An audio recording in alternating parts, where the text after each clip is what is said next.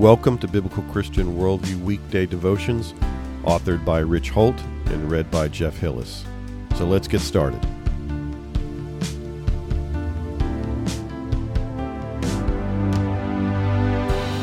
Getting your attention. Our verse today comes from 2 Samuel 2:28. So Job blew a trumpet, and all the people stood still and did not pursue Israel anymore, nor did they fight anymore. There are many cities that have emergency sirens all throughout the town. When something enormous happens or threatens the safety of the inhabitants, these giant horns will blare, and people are supposed to leave their homes and head for safety. Fortunately, I've never had to experience the kind of dire circumstances and flee for my life, but I know that it does happen, and when it does, the only thing that matters is getting loved ones out and getting them somewhere safe. And that's the point of the siren. Its blast is to signal potential disaster and compel the hearers to drop what they're doing and to stop pursuing whatever has their immediate attention and focus on doing the most important thing they can do, which is to save their life. Cities have this protected protocol in place to avert disaster and preserve society. It's the highest calling of the government to protect and preserve the lives of the people.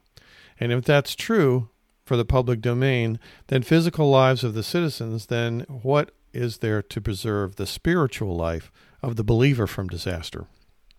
Is there a siren in your life that can awaken you to the impending doom that might be heading your way? If you have been taking steps in a direction that does not have a good ending, are you able to hear the blast that is calling you to turn and flee? God has put all sorts of sirens in our lives to steer us away from sin and to turn back toward Him. We don't have to worry like some cities that we don't have a way to find out what might be coming. We don't lack for warning or for a clear direction on where safety lies. But having the warning available doesn't guarantee your safety. How many clowns stay in their beach house as the hurricane pounds away on the coastline? We have to heed the promptings from God. We have to acknowledge that we like to have things our own way and that many times, that's the worst thing that we could do. So stop turning a deaf ear to that siren.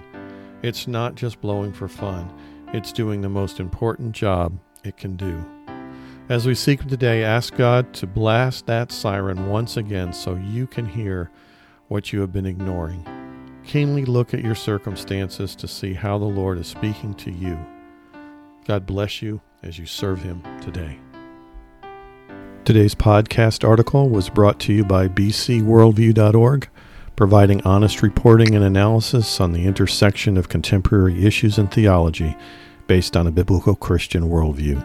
May God bless you as you continue to walk through this life with our Savior and Lord.